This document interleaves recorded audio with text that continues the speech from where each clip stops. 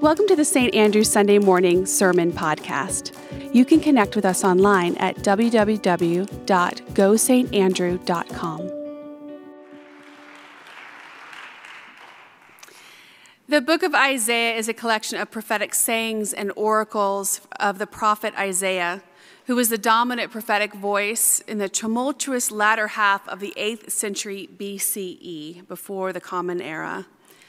Much of Isaiah's message is comparable to the messages of all the major prophets, which includes the indictment of the people, the promise of exile as God's punishment, and most importantly, a message of hope found in the future fulfillment of God's covenant promises, a message of restoration and reconciliation.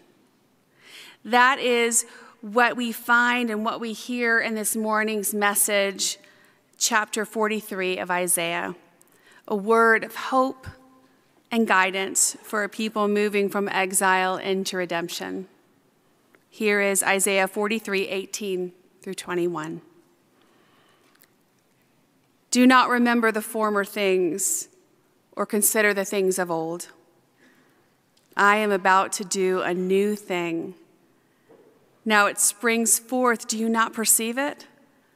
I will make a way in the wilderness and rivers in the desert.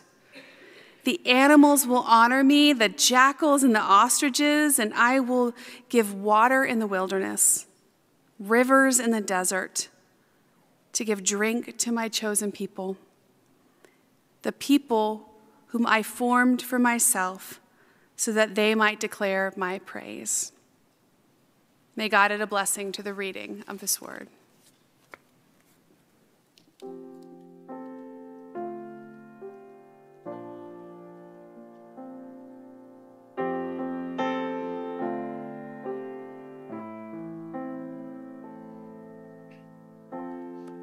Will we ever rise? Will we ever rise above the fear? Can we learn to see the need? Can we share humanity? I can see another day come. Let's sing together. Broken people, we can be made whole. We can be made whole. We can be made whole as we lay down our weapons, open up our hearts. Love is breaking us, love remaking us.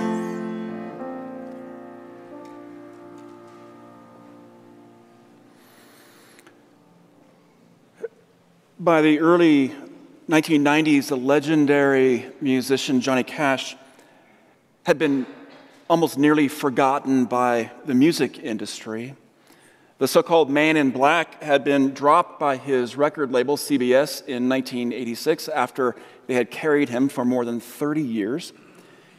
Cash was 60 years old at the time. He was suffering from crippling health problems as well as a recent drug relapse. And so Cash was discerning whether he might just retire from music altogether when the guru, deaf master, sage producer Rick Rubin reached out to Cash and suggested that they work together. Rubin set up a simple microphone in his home and told Cash to, quote, do whatever feels right for you. And for the very first time in Cash's career, Johnny Cash began playing without a band. No backup singers, no other musicians. He was just a man with a guitar and a microphone. And after several sessions, Rubin then arranged for Cash to have a solo acoustic show at the famous Viper Room in Los Angeles. It was just, again, Cash, his guitar, and a microphone without the band that had accompanied him for something like 40 years. Rubin said he remembered how Cash seemed to be so terrified when he went on stage that night. This is Johnny Cash. He performed like 200 shows a year for something like 40 years. He had played in prisons. But the idea of going on stage alone with just a guitar and a microphone and a handful of songs terrified him. And as Cash nervously played through that first song, Reuben said you could hear a pin drop, just dead silence. But by the end of that show, Cash had launched a whole new career. People who were there that night and saw the show said it was the best show they had ever seen in their lives. Just Cash, a guitar, and a microphone. Reuben, in the process, had helped Cash strip away all the trappings and staging that he had relied on for years. And in that process, he helped Cash discover a voice that had been there all along. Sometimes the most important work we can do in life is to figure out what to take away. To discover that there are things that we can live without, and to find those things that we can live without so that we can live most fully. It's the process of elimination, of releasing ourselves from the past. Michelangelo famously said that his David was in the stone clamoring to be freed. Do you ever feel like you're clamoring to be freed from the stone and the trappings of your past? Take a moment, just look back on your life for a moment and consider your past. When you think of your past and remember, do you remember it with fondness or with sadness? Nostalgia or regret? Delight or remorse? If you're like me, your answer is probably yes. Right? Perhaps it depends on the day or the moment that you happen to be in. Perhaps it depends on the day or moment you happen to be remembering. We humans do a lot of looking back in life. We remember our past, and often we remember it in exaggerated ways, both the good as well as the bad times. Our past achievements and successes, but especially our past mistakes and defeats and failures, tend to appear larger to us in the present than they actually should or even actually were. When they happened at the time, they felt big to us. But it's supposed to work this way that the further we get away from them, the smaller they become. I was 9 years old when I hit my very first Little League home run.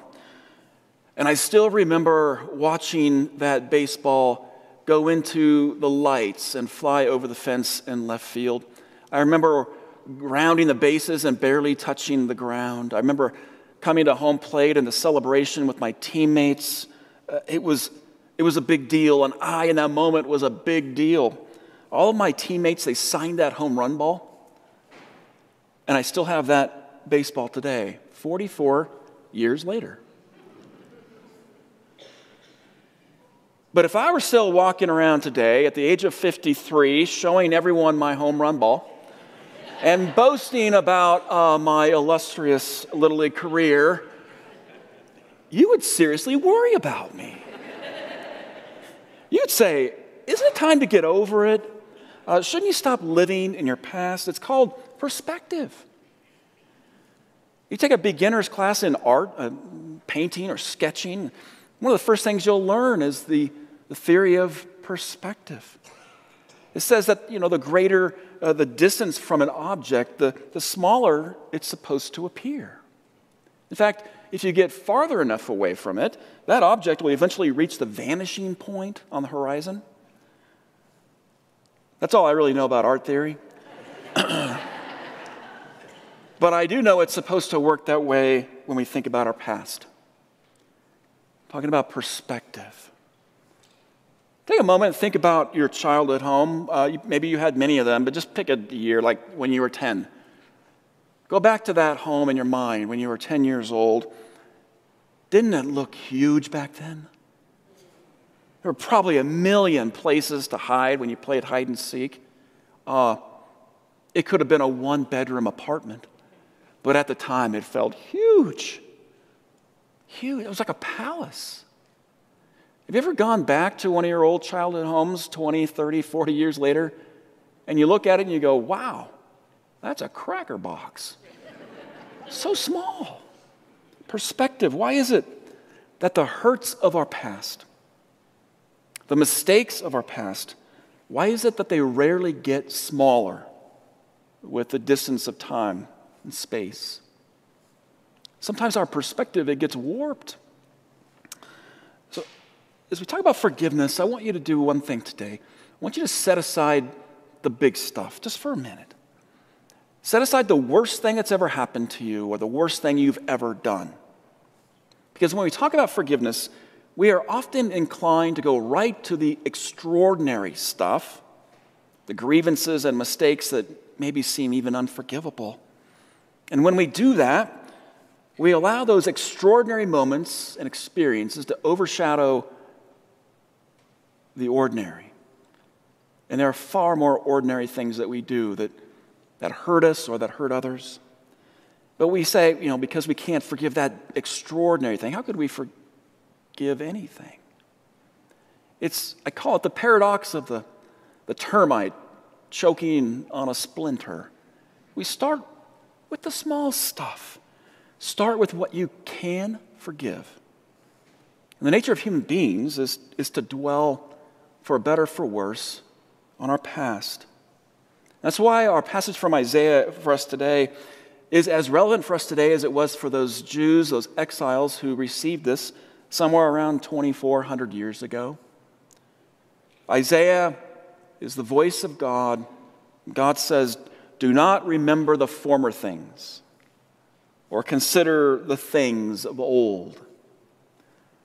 A couple of other great translations of this passage. Forget about what's happened. Don't keep going over old history. Stop dwelling on past events and brooding over times gone by. It's remembering, it's dwelling, brooding. We have a word for that.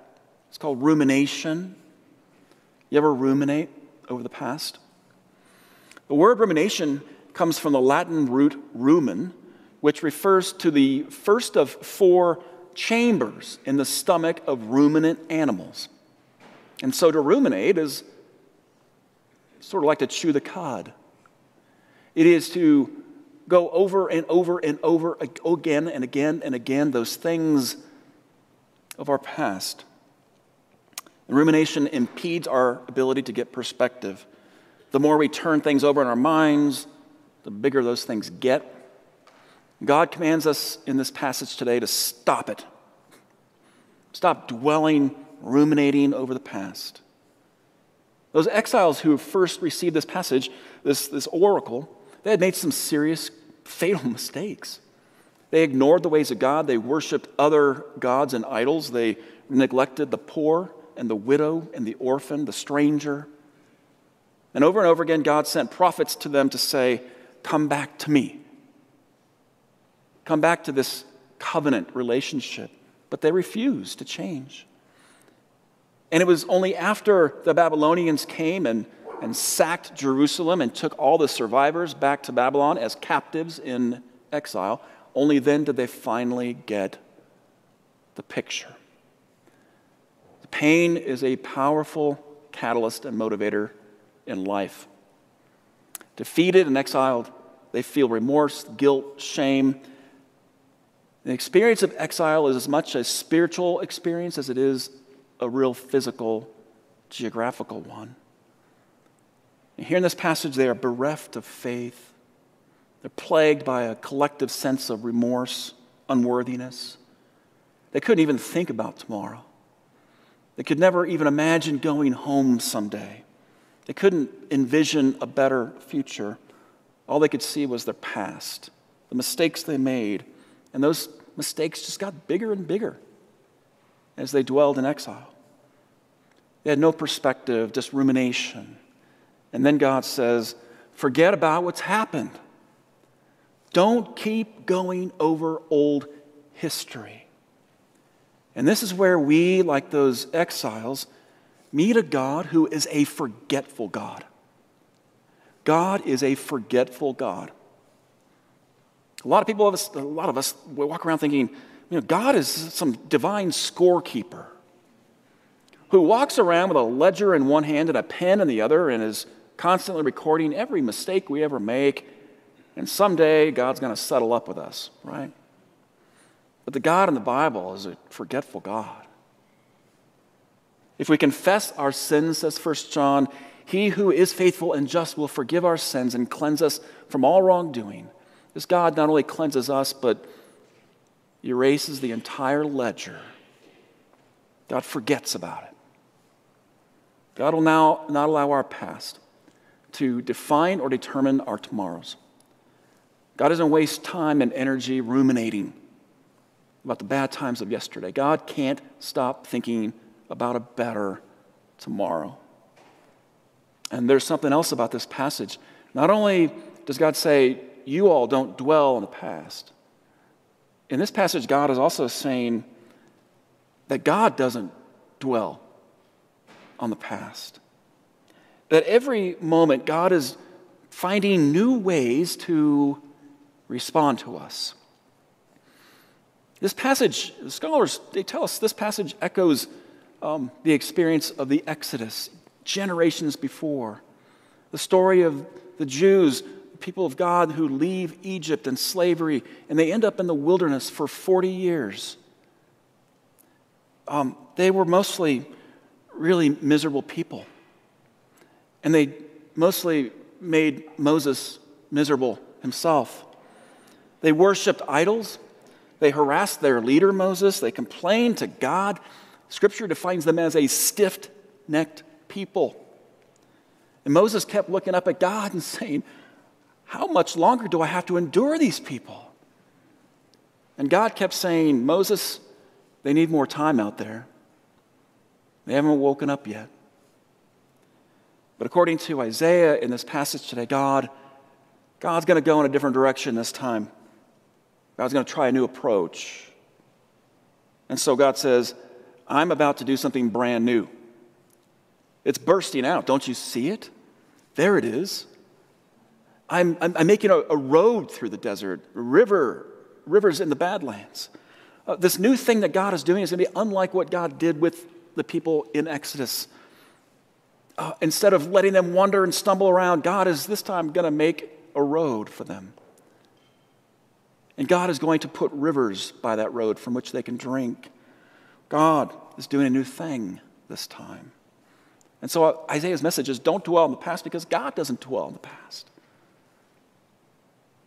It's not a call to deny our past. It's not a call or an invitation to run from it or to deny it or to rationalize it, to pretend it didn't happen. None of those things will give you perspective.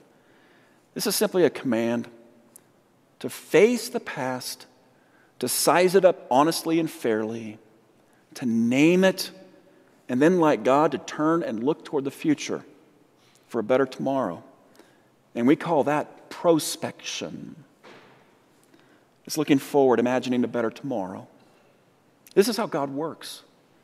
God takes all the collective experiences of our past and says, okay, this is who you are. Now who are you going to be? God doesn't remember the way we remember. Forgive and forget is a common, often misassociated phrase. We think it comes from Scripture, but it doesn't. It's actually a line from King Lear, from Shakespeare. But strangely, it's what God does, actually. God forgives and forgets. God always is looking at tomorrow, not yesterday. Does this mean we're supposed to forget as well? If you're like me, you can come up with all kinds of reasons why we should never forget what happened. We might get hurt again. By forgetting it, we might justify it or rationalize it or, avoid justice. By forgetting, we might just perpetuate the injustice. Somebody else might also get hurt. All I know is that Michelangelo's David clamored to be free from the stone. All I know is that we live by letting go. We gain life through elimination. And so if forgetting for you is not possible, then try simply accentuating tomorrow and minimizing yesterday. How do we do this? We make a conscious choice to stop ruminating about the past. That requires us to go back to the experience of the hurt, whether we did it or whether it was done to us, whatever it was. In some cases, to go back to that point in time will require us to bring help with us. A friend, a spouse, a therapist, pastor. We have to go back to where it happened, whatever it was. And like returning to that home that we lived in when we were 10 years old, we have to size up the memory. We have to figure out if it was really as big then as it appears to us to be today. And maybe it was big. Maybe it was awful. If so, that means you have more work to do. And you may need more people to do it with, and you may need more time to do it. But maybe it was actually smaller than you're now remembering it. Chances are, with the gift of perspective, it was smaller than you remember it today. Or at least it could be if you remember it faithfully. And in that moment, that's when you have a choice to make. We can decide if we will stay in that little house a little longer and dwell some more and ruminate. That is an option. You can do that. But it will mean that you'll be confined a little longer. More entrapment. Some of us will choose to move back in that little house and relive the hurt and memory a little longer. We can walk around and we can rearrange the furniture and see if it's livable for a while, but that little unhappy house is not a great place to live.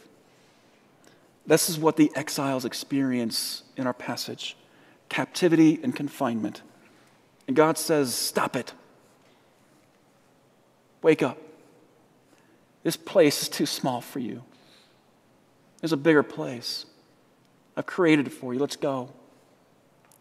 The most important work we can do in life is figure out what to take away and what to leave behind. Is the process of elimination. We stop ruminating about the past so we can get perspective. Then we decide that we don't want to live there anymore. And then we get prospective by asking ourselves, where do we want to live now?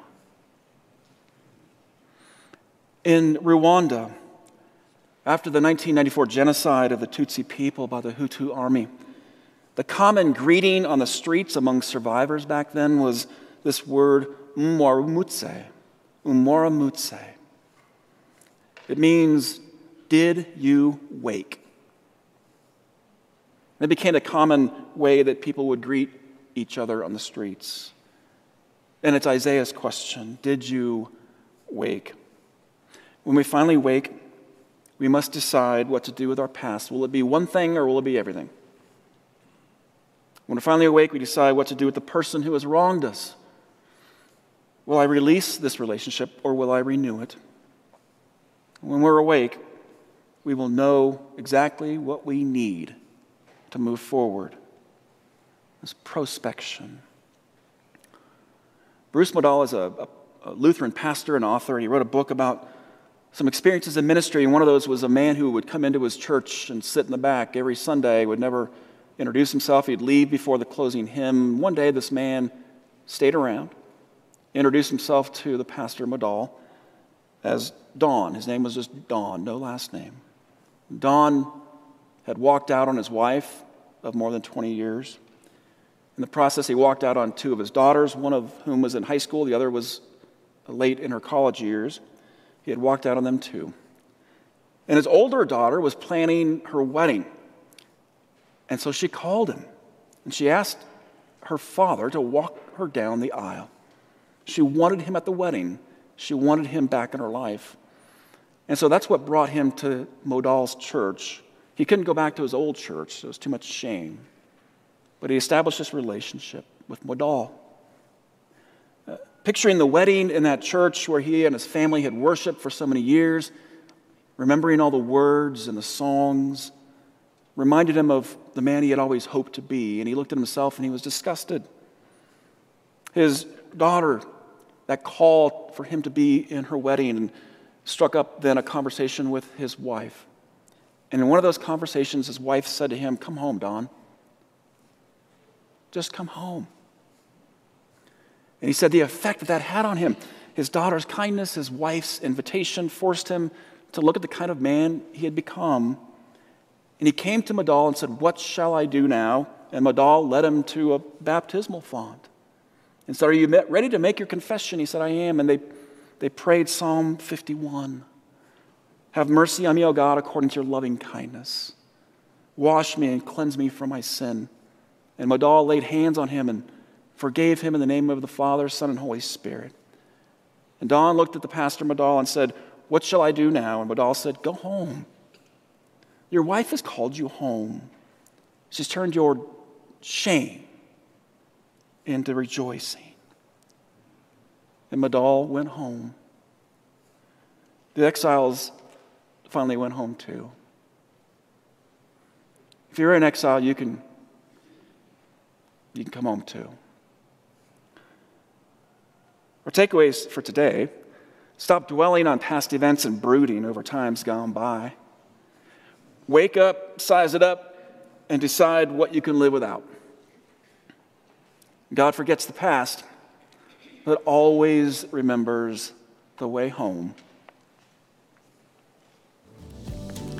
Thanks for tuning in to this week's podcast. And if you'd like more information, go to www.gosaintandrew.com. See you next week.